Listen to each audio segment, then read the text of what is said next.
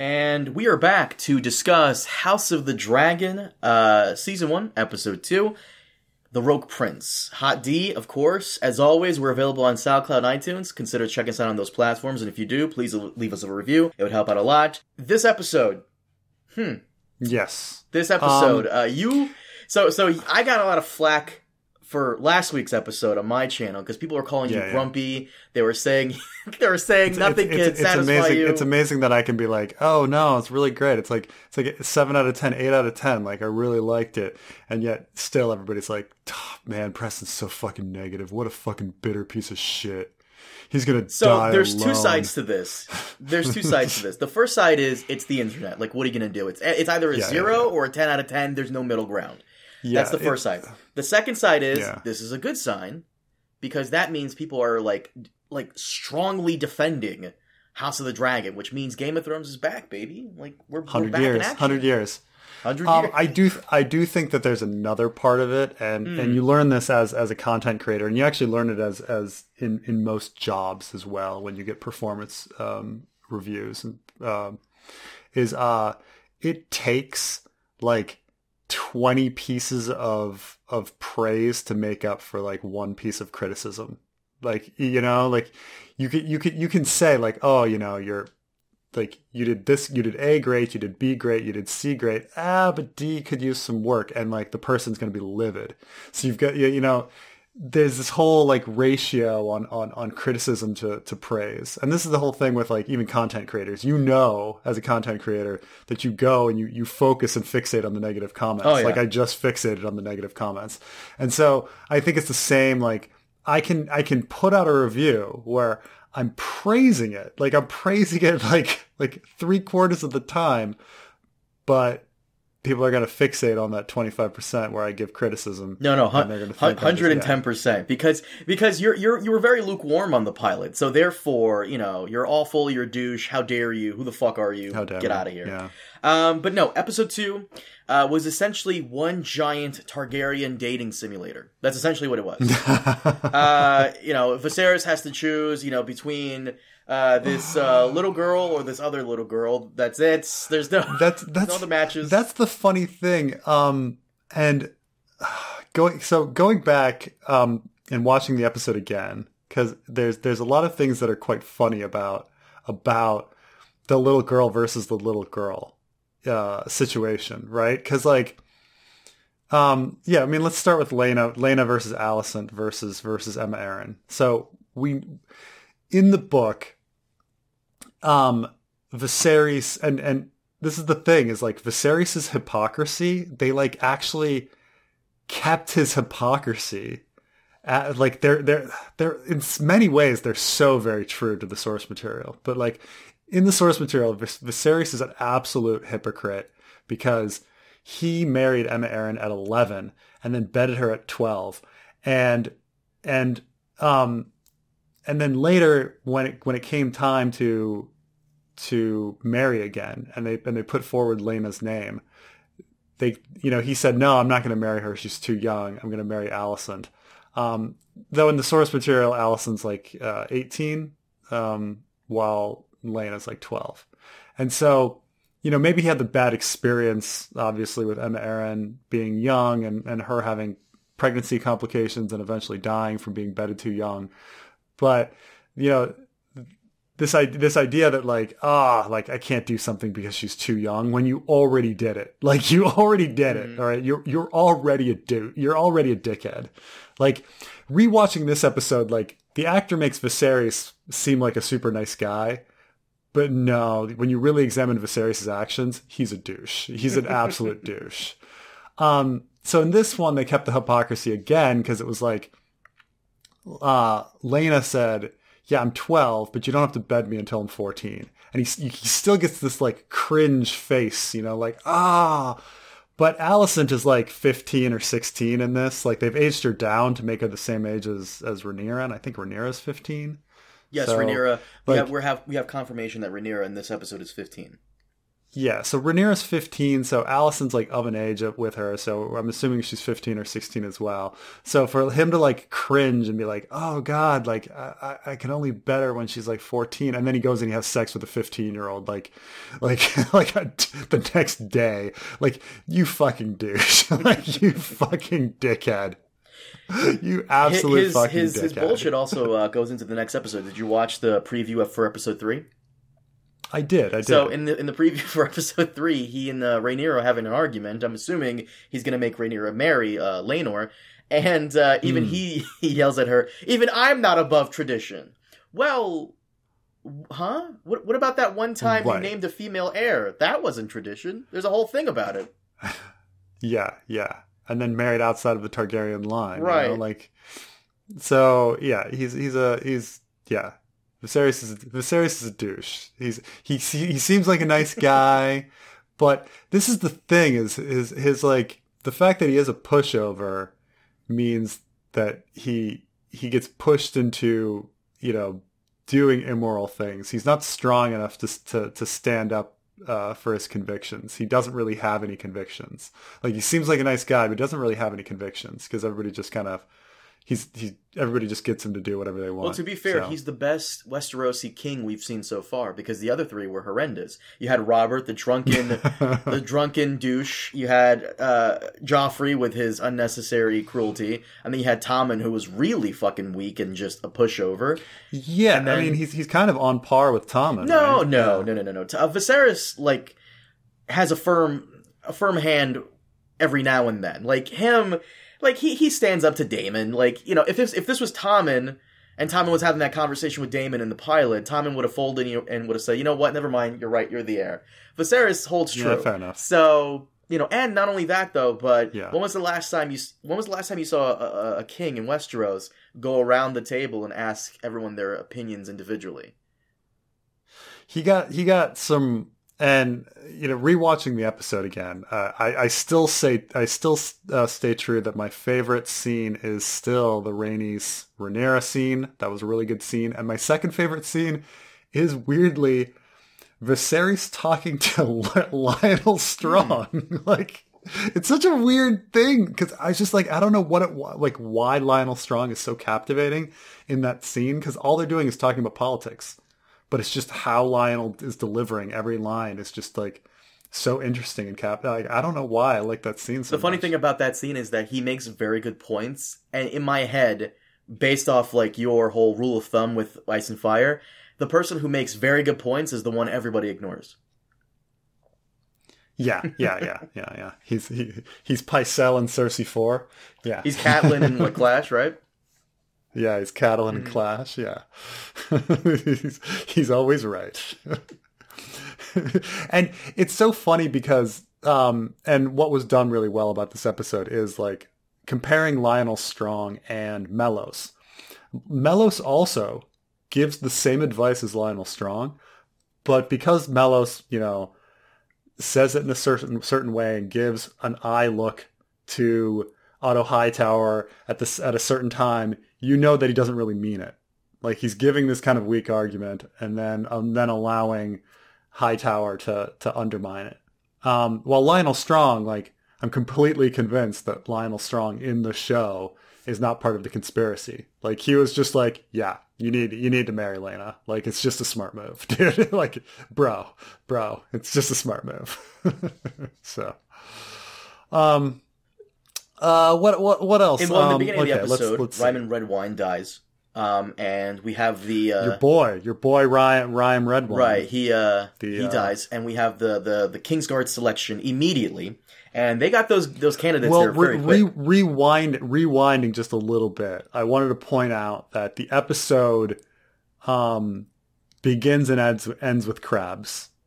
Like, there is a book ending of the episode where we open with the Stepstone situation, and we end with the Stepstone situation, and that the episode is like bookended like that. So how everything is like really leading to, like, it's an interesting, you know, I think it's done pretty well, because it's like you open with the Stepstones and you're like, well, everything's going to lead to this. Well, how is everything going to lead to this? well, and it's this completely different like plot that you wouldn't think would be related, but it gets there, you know. So, but yes, we then get to Rhaenyra claiming that she Corlys complaining about the stepstones, Viserys doesn't want to do anything, and then Rhaenyra says like, why don't you send dragon riders, you fucking idiot? You're like, we've got all these all these people ride dragons. The funny thing about that is during that conversation with Corlys and the Small Council, Beesbury says that Westeros has never engaged in open warfare with the Free Cities.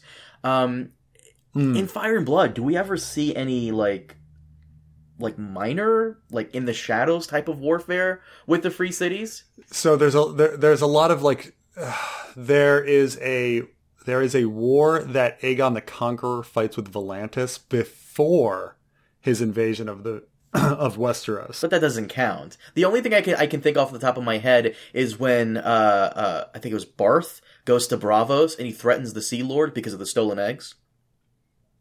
Yeah, and then there's the Myrish faction that broke off from Myr that invaded Tarth that killed Aemon, but that wasn't really Myr. It was like this Myrish faction that got kicked out. So I mean, there's like little things here and there, but Beesbury's comment, yeah, I would, you know, it's more or less true. Like, there's been no official like war between Westeros and the Free Cities. I do like, by the way, how Seven rules over everything in the series. They really went all out, like making those action figures for these people. You know me, I love those things. Oh my god, like had imagine it, like if every job you applied to, you arrived and you're there for an interview and somebody has made a fucking like map marker like action figure for you to represent you. Like, holy shit, you'd be like, well, what? Why did you create this? You know? Christian Cole, poor guy, just gets like a little wooden thing.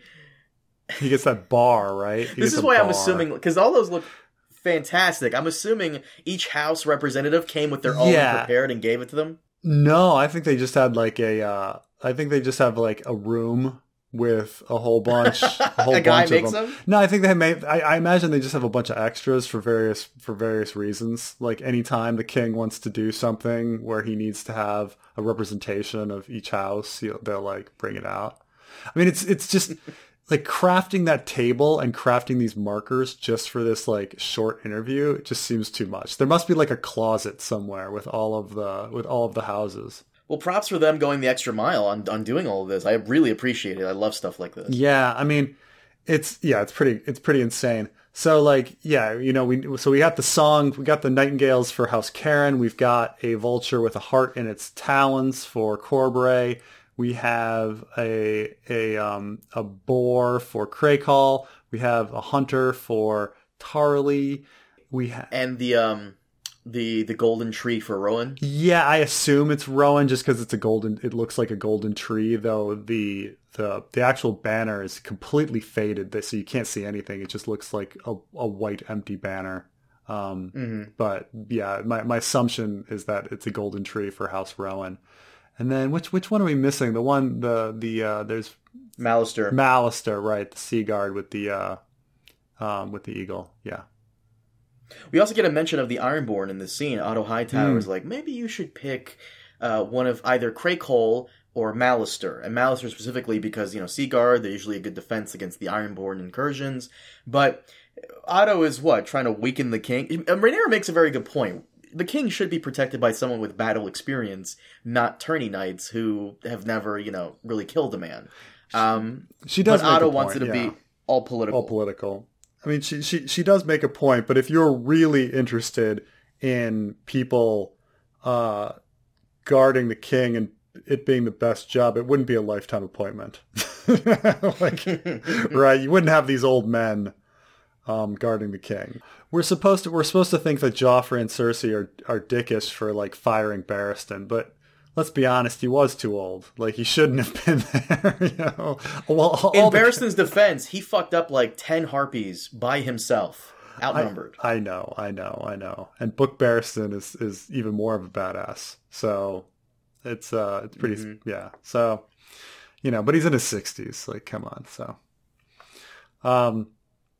but nonetheless, they choose Sir Criston, who is now, I don't know if they like realized that they fucked up in the first episode by calling him Dornish, because now they're like, oh, he's from the Dornish Marches and he like fought in a war against the Dornish, against the Dornish incursion, which is from the book. There was a Dornish war, which now all of a sudden, like, Rhaenys' comment about how like there was nothing but peace is a little exaggerated. But is he Dornish, having fought in a Dornish war, or is it just a fuck up that they're fixing now? I think because of how the Stormlands border Dorne. Yeah. Every now and then you get a mix of people coming in between, people fucking, and mix and matching, and there it is. I mean, why not? I think the actor is half Indian. Regardless, he's I think so far from what we can see, I think they got a good Christian Cole. Let me see also. Yeah, I mean he's quite dashing. The character is very likable so far, despite the sucker flail. You're still on that? Fuck. Oh my god. Sucker flails. So the other part of the episode is, besides the dating simulator, the other part of the episode is Daemon throwing his tantrum and specifically doing things to piss off the king, which is essentially trying to give his paramour the egg that Rhaenyra specifically chose for her baby brother before he died. Now, this is kind of different from the books, right? Because if I recall correctly, and we just went through Fire and Blood, yeah, she's supposed to have been pregnant already. Yeah, no, in the book, well, what's interesting is how far, the material can be considered biased or whatever. Like, in the book material, yeah, everybody thinks she's pregnant, and it's different in that, Daemon hasn't taken an army to fortify Dragonstone or anything like that. He just went there and decided to chill out, and because Targaryens can do that. Generally, like when Targaryens get mad at each other, they just kind of go to Dragonstone and chill. That's where like Alysanne went after she like had her feuds with Jaehaerys and whatever. And Dreamfire Rhaena. Yeah, it's just a place to chill, and it's kind of the. I guess Stannis is technically supposed to be on Dragonstone, but he actually spends most of his time on the Small Council, like before they had their. But he, I guess, has his tiff with his brother and like goes off and ends up flees back to Dragonstone. So somewhere in the middle of Jaehaerys' reign, they decided that Prince of Dragonstone was the heir title, which is kind of interesting because under Aenys. Aenys was usurped by his brother, Maegor. But at the same time, Maegor had all of the items that people associate with being the heir. Like, everyone called him Prince of Dragonstone, and he had Blackfyre. And I think did he have Dark Sister as well? Like, he was just like, which later, like, the sword is specifically said, like, oh, you give Blackfyre to the person that you think should follow you, which is the whole Daemon Blackfyre situation, and Prince of Dragonstone is the heir title. So, there is this idea that actually maybe Maegor was the heir, and, like, Aenys really did want Maegor to follow him after his death, and Maegor was not a usurper, and everyone was just being a dick to him. But, speaking of Maegor, he doesn't appear in the intro credits. He does not. You could argue it's because the intro, the blood follows Rhaenys, and then it goes towards her line, and then towards Aenys, and then onwards. Right. I mean, if we want to get into the blood thing, I mean, there's definitely some people that appear in it that don't.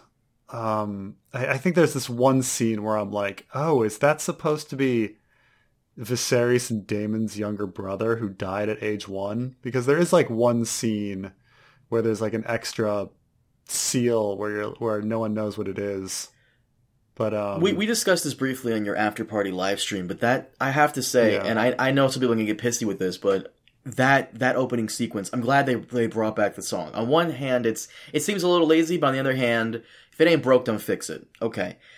Sure. But the opening, like, it's so, like, the segment moves a little too fast, like, you can't really catch anything. What made the original Game of Thrones so cool was that, like, you know, it's a map, you know where everything is, you know which houses control where, you know what locations we'll be visiting in that episode. You're learning things, like, about geography and what cities are going to appear in the episode, so you're getting primed for it. You know, like that first time where we see the map go to Dorne and we're like, oh, Dorne. I just remember being so pumped. Like, we're finally going to see Dorne. Even though it didn't say Sunspirit Water Gardens. It just said the city of Dorne. But still, we were like, Dorne, you know, like it's like a big deal. Or the first time you saw like Bravos, like the Titan of Bravos and all that. Yeah, that was cool. I like that. We spent a little too many times in Pentos and the Dothraki Sea, so... Yeah. But the opening in general just kind of sucked because some of the icons were a little weird. Like for Rhaenys, it was a dragon skull with a bolt through it, which, okay, book readers, we know what that is, but... is that what that is? That's what that is. And then if you look really closely, Visenya's is like I think it's the hilt of a sword. I have no clue. All of it moves so quickly. You can barely see Visenya, yeah. All of it moves so quickly. Yeah, some of it's all like far in the distance. I with confidence, I can't say who's who and what's what until the showrunners come out and say it. Also, like the blood flowing is also like weird because it's like, Rhaenys is not Aegon's child. Rhaenys, like I understand that like her blood is supposed to merge with his, but his blood is flowing to her.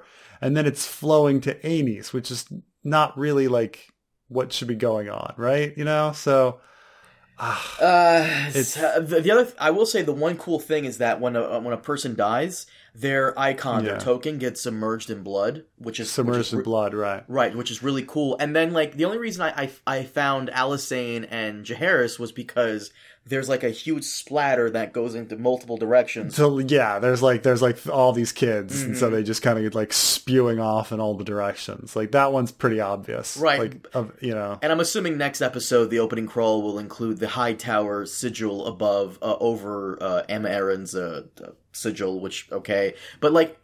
I did not like it. I think it was done very poorly. If anything, I think what they should have done instead was have the original map or a map like it. What I would have done was have us follow the Targaryens all the way from old Valyria to Dragonstone, and then after they start, landing on Dragonstone, several bloods splits off into like multiple areas of Westeros, and then we see them conquering the Vale, the Reach, the North, blah blah blah blah, all like just something like that. Like you want to put blood and lineage in there. This is how you do it. But no, this was I'm gonna skip it every time, which is blasphemy to think about in Game of Thrones, but skipping it every time. It was not that great. I mean, I'll probably still watch it and then complain about it, and then complain about and bitch about it every time. Of course. Yeah. It's the proper thing to do. What did you think about the standoff on Dragonstone with Daemon and Otto Hightower? I thought it made no sense. Like, it was really stupid. Like, okay, first, like, what, like, was like... I'm just, like, babbling because it makes no sense to me. Like, was Otto Hightower trying to get himself killed? Like, what was he doing? Like, first of all, they say, oh, he's taken a small army to fortify Dragonstone. Okay, let's go take it back. Let's get 20 household knights. Like, what do you fucking do? Like, you're trying to storm a castle, break into a fucking, like, fortress with 20 good men? I mean, I guess 20 good men can do it. But, like, he literally took 20 good men. Like, it's so dumb. Like if there were 5 guys at Dragonstone, they could like kill them, right? Like, oh, they're up there, they're trying to climb the wall, boiling oil. Like, that's it. Shoot them with some arrows. Like, yeah, of course. Like 20 guys. Like, they took 20 guys, and that's just like, even going on the fact that Daemon has a fucking dragon. Like you're taking 20 guys, like even ignoring the fact that Daemon is a fucking dragon and can fry you like immediately. Like why? Why would you only take 20 people? And then like when I finally get there, it's like Daemon takes his army of 20 and goes to the bridge. Like why would you do that? Like why wouldn't you stay in your castle? And why would you, it was just so, I mean, I guess Daemon's like, well, I have a dragon. I can do whatever the fuck I want. Okay. Like, but it was no plan. There was no plan at all. It was so dumb. It was so dumb. He came out there because he thought Viserys would be there. Because he even asked, where's the king? He thought the king would come. It's all, like I said, it's all a tantrum. Daemon can do whatever he wants because he has a dragon. That's fine. I accept that Daemon could meet him on the bridge. But why would Otto go? Like, why did he bring Melos? Why are you bringing the Maester? Like it reminds me of did you see the second Suicide Squad? No, I did not. Oh my god, there's so it's kind of funny. So they have a driver, and at one point they like drive up to some place they're trying to infiltrate and do something at, and the driver gets out and like runs in with them. And anyway, there's a big gunfight and the driver gets killed, and one of the characters is like I forgot this guy's name, but it's like, you know, Guillermo died. Oh my god, they killed Guillermo, and everybody's like, who? And they're like, you know, our driver, and they're like, that was his name? Why did he come in with us? And they're all like, what was he doing? Why didn't he wait in the car? Like, there's this whole scene of this. It's hilarious. But it's the same thing. Like, why would you bring Melos? What are you doing? Maybe to show Otto's overconfidence. Like maybe he thought he could take everybody, and you know there'd be a couple injuries, and I don't know. That's a good point. Oh my god, it was so dumb. It was so dumb. it was so dumb. Ugh. But no, Rhaenyra steps in. She does exactly what Rhaenyra steps in. Yeah, she told everybody in the first couple minutes of the episode. She talks Daemon down, and once she arrives, it gets better because like I like that conversation between Rhaenyra and Daemon. Mm-hmm. Like all of a sudden, you know, you're like she like makes him feel so awkward. Like, yeah, you gonna kill me? Fucking kill me. And then when he tosses that egg like a fucking football. He's such a douche. He's like a mix between Jaime and Ramsay. I love it. Oh yeah. He's such an ass. Yeah, he's he's got quite a bit of emo in him though too. Yeah. By the way, like this is something I always keep, I think I said this to you in the live stream after party, but I think this is great casting because he really does like a weirdo inbred looking guy. Oh yeah. I know you criticized him when he got cast because he's not handsome. It's a different interpretation. It's, you know, the one character we did have an idea about in the source material was Daemon, and Matt Smith has taken it in a different direction, and it works because Matt Smith is a fucking professional and he's really good at his job. And so, you know, it works. It's fine. Yeah. But you know what didn't work for me was Missara's accent. What the fuck was that? What is that? Yeah, it came off like not even like French, but I had someone in my comment section saying like, I'm French. That doesn't sound like it's from France. It sounds like maybe like you said, like Haitian or Cajun or West African. I said this? No. Some French speakers in my comment section. Oh, okay. Yeah. Which is weird because she's like British, Japanese, and Argentine. So I don't... Yeah. Where the fuck did that come from? Yeah. I mean, I imagine she studied French at some point. I mean, she was doing the accent on the, like, you know, it was a better French accent than I can do, obviously, but I've never studied French. Like, it sounds like she's at least studied French, but it didn't come off very well, you know. So it was weird. It was weird, but I thought it was still interesting that they chose to make her not pregnant and that she has this entire other story to her. Like, yeah, I'm not even going to be your tool. Like, I'm not just like I'm not like attaching myself to you to have your baby and like be queen. Like, which is weird that her motivation is the exact opposite of Alicent, right? Mm. Like, she has no interest in producing a Targaryen child and like putting it on the throne, right? Like that's kind of funny. That's kind of clever. Like that Myssaria's motivation is just completely foreign to everybody in this fucking game, right? Like everybody's game is like, who can I marry to royalty to place on the throne? And she's just like, no, like I don't want kids. Like, oh, that's interesting. It's definitely new. We'll have to see how that plays out because I don't think we've seen enough of her to really get a good feel for it. Because in the books, isn't she like she's his paramour, and then Viserys makes him send her away, and then she loses the baby en route, and then he gets super pissed about that, and then she disappears for like 20 years, and then comes back and becomes like Master of Whispers for Rhaenyra. And then, so I guess they're giving the character more to do than just that, which is fine, and they're giving her a bit more depth. That's fine too, but we'll see. We'll see. Like I'm because of like what happened in the last couple of seasons of Thrones, I'm always hesitant when it doesn't follow source material, but we'll see. We'll see. What else happened in this episode? It was very short. I think it's the shortest episode of the season. Which is great. It's 50 minutes essentially. Mm-hmm. I mean, Laena talks to Viserys about Vhagar. I love the memes about Laena asking where Vhagar is. Like, where's this powerful nuclear weapon that you where is this? I want to know where it is. It's true. Like, no one knows. Like, what really the most powerful dragon? Like if anyone claimed it, like any random person claimed it, like they would rule the world. Like, I found that very weird that there are some dragons out there, especially Vhagar, that are not really accounted for. Because even Laena says, well, there are rumors that in Spicetown, some of the people in Spicetown hear her songs, which is on Driftmark. So, okay. Yeah. But there should be some... she's going to go out, and find it, Right. There should be some, guys who know where it is. People should be on that shit. Like, you hear a rumor that Vhagar might be let's do something about that. Like, it's a fucking dragon.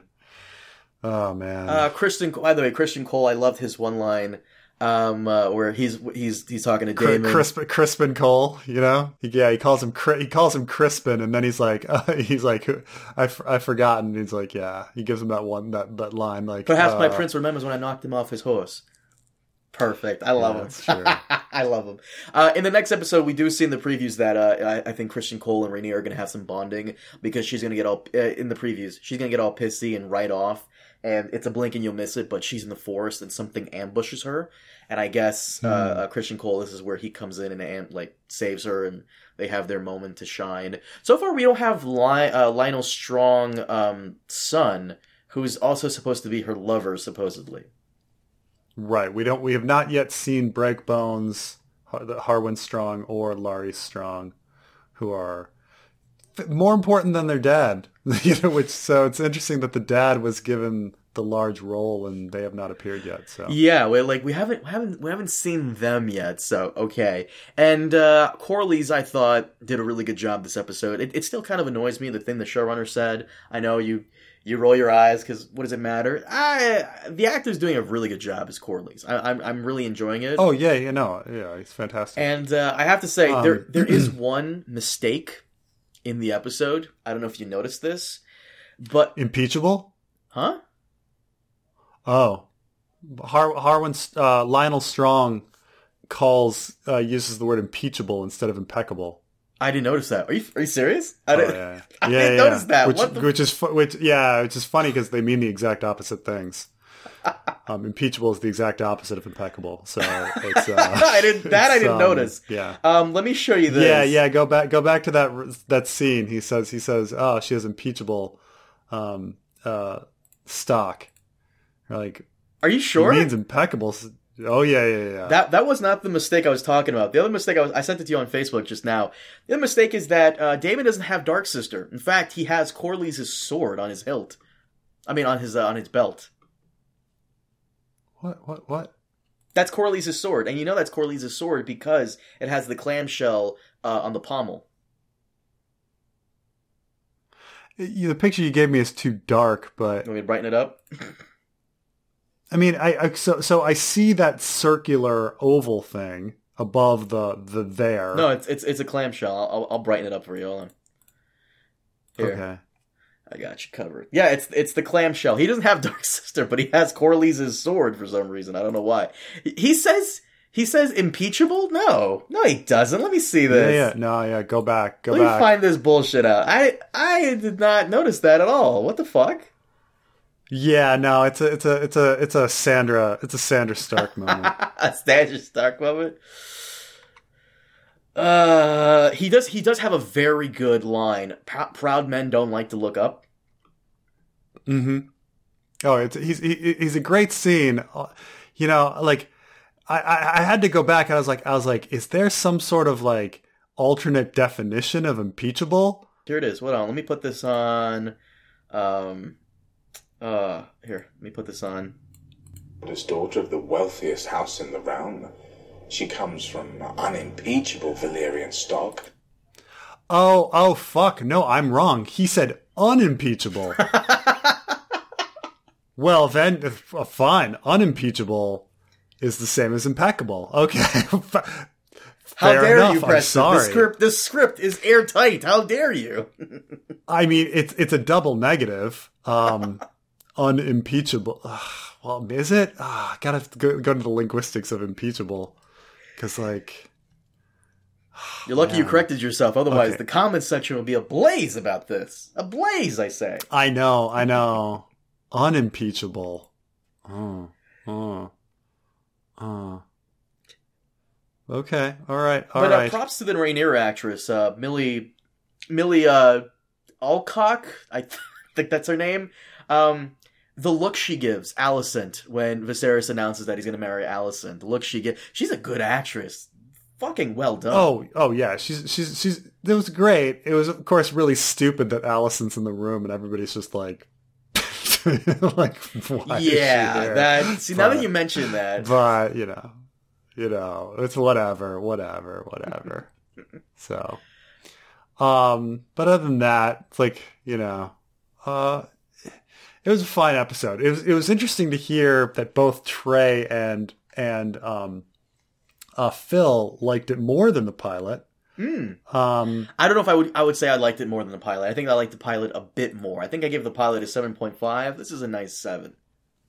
I would say that I think it doesn't have any weakness. It doesn't have as many weaknesses, but it doesn't have as many strengths. So like, you know, so I also did not like it as much as the pilot, but like I do think that the beginning was quite slow, but I think there was some really great conversations between people. Like, I think Rhaenyra and Daemon's conversation is fantastic, even when half of it's in High Valyrian. I think the Lionel Strong conversation is great. Even though Mysaria's accent is off, I still am fascinated with this relationship and her character. And let's see, I loved the subtleness of Archmaester Mellos. Grandmaester Mellos, and Corlys Velarion's like angry speeches. Oh, and of course my favorite part is the Rhaenys Rhaenyra. So no, there's just a lot of great character moments between people. So I think that all worked, but you know, there was no farting butt in the camera. Like I said in my review, the pilot episode, you have to look at it a bit harsher than all the other episodes, because the pilot's job is to get you hooked day one. Every episode afterwards, like you can just, you know, treat it normally. But the pilot you always have to look at it a little harsher, because it needs to do its job and it needs to do it very well. Episode 2, just like in season 1 of Thrones, The King's Road, episode 2 is supposed to, like, you know, there's a formula to this. Episode 2 and 3 sets everything up going forward. 4 and 5 is where shit hits the fan. 6, 7, and 8 is where, you know, we deal with these issues and everything goes down. 9 is the dreaded episode that changes everything and turns everything upside down. Then 10 is where we set up what's going to happen in season 2 while also having some big moments. So because this is House of the Dragon, different showrunners, I don't know if that's going to be the formula for this show going forward, but I can forgive episode 2 for being a little slow, and it is. It's a little slow. Yeah, I was like, I don't know if your formula really works, like, for the later seasons of Game of Thrones either, where it's like... Well, the later seasons of Game of Thrones are special because, yeah, like I said before, HBO forced David. It's like episode 1, they sit around and do nothing, and then they sit around and do nothing, and which season? 8? All of them, and they sit around and do nothing, and then they sit around and do nothing, and then they spend like all of their CGI money, like on like a huge battle, and then they sit around and do nothing. For which season? 8? That's like both 7 and 8, I would say. Like they just kind of there's a lot of killing time, and then a huge battle. Yeah, no, and then a lot of killing time, and then a huge battle. Mm-hmm. The one thing I am curious about though is how well did episode 2 do in the ratings? Yeah, I'm fascinated with that. Yeah, we'll see. Can you look that up? Because I'm sure the numbers are out. Okay. Ratings: The Rogue Prince, House of the Dragon, episode 2. That's my... Oh, here we go. It's on Variety. Okay. Oh. Bad or good? Episode 2 actually drew more viewers. Oh, shit. There we go. We're back in... Okay, well, because episode 2 was slower, episode 3 is going to be the real. I wonder how much we're going to get for episode 3. That's going to be the real test. Because episode 1, a lot of people did really enjoy. It was a fairly decent start. This episode was a bit slower to set everything up, of course, but I want to see how much people come back for in episode 3. But that's a good sign. Now, some people may wonder, how can it be that episode 2 would have a bigger premiere than episode 1? And the reason is that at the premiere moment, you have a certain number of viewers, but then the rest of the week people watched. And then when the next premiere came, then everyone like wanted to watch it immediately. So like when people talk about like these premiere numbers, it's like, who wanted to see it immediately? So the premiere was eventually watched 20 million views. I don't know if 20 million people, 20 million views was the original. And then it started at 10 million the night, and then over the week it got an additional 10. You could argue that some people chose to skip it because the episode leaked. Yeah, sure. Or maybe they read reviews and said, yeah, maybe I'll give it a shot. Gonna be honest with you, hope it leaks again, because I love getting the head start on that shit. I love it. I love it. So great. Yeah, so it says, but they say that now for the premiere episode, the numbers are approaching 25 million. Oh, damn, that's great. So that's fun. I'm happy. Once again, like you and I are very lukewarm on the first 2 episodes, and they were decent. They were very decent, bordering on good. Good, decent, yeah. But I'm happy people are like coming out and defending it. Happy and not happy at the same time. It's bittersweet because then we get called assholes and all this crap. So you get called a grumpy old man. I get called a douche. It's the usual. But I'm happy people are defending it as much as they are, because that just means Game of Thrones is back. Because I don't remember anybody defending season 7 and 8 as much as they're defending House of the Dragon. So clearly there's the fan base is coming back in force, and it seems like the casual fans are also really enjoying it, which is a really good sign. I don't want 100 seasons, 100 years. I would like 3 seasons realistically, and then maybe season 4 we do Aegon the Unhappy, or so on and so, and just go forward until Robert's Rebellion. That's what I would like realistically. We'll see. We'll see if they can, Star Wars, I suppose, there's people still are watching, even though there's just all these shows that we're getting inundated with. So maybe cinematic universe for Game of Thrones. I don't know. If we're going to do a cinematic universe, I wonder if they're going to like make the title House of the Wolf and do like the Starks next, or like House of the Lion. Well, if you're doing Snow, you're already getting the Stark, so... Or House of the Lion. Like, I'm down with... Look, if they want to do, like, spin-offs where it's, like, House of the Wolf, House of the Lion, I'm completely down with that. But what I would say is let it be like 5 episodes. It does not need to be like 30 seasons. We don't need Supernatural here with 17 seasons. Please, for the love of God. House of the Wolf, House of the Lion. Or House of the Kraken. Maybe a movie for House of the Kraken. I don't know. But we don't need this like crazy big thing. Is there anything else you wanted to say about the episode? Because this was... there's really not much to talk about. It's, straightforward, cut and dry. No, that's about it. Yeah. Also, before we sign off, are you ready? For episode 3? No, for Lord of the Rings in a couple of days, baby! Lord of the Rings of Power. Prepare, because it's going to be 2-episode premiere. 2-episode premiere, really? Mm-hmm. And then, later on in September, 3-episode premiere for Andor. Oh my God. Just shoot me. Just shoot me. On that note, guys, thank you so much for joining us. As always, we'll see you all next time. Have a good one.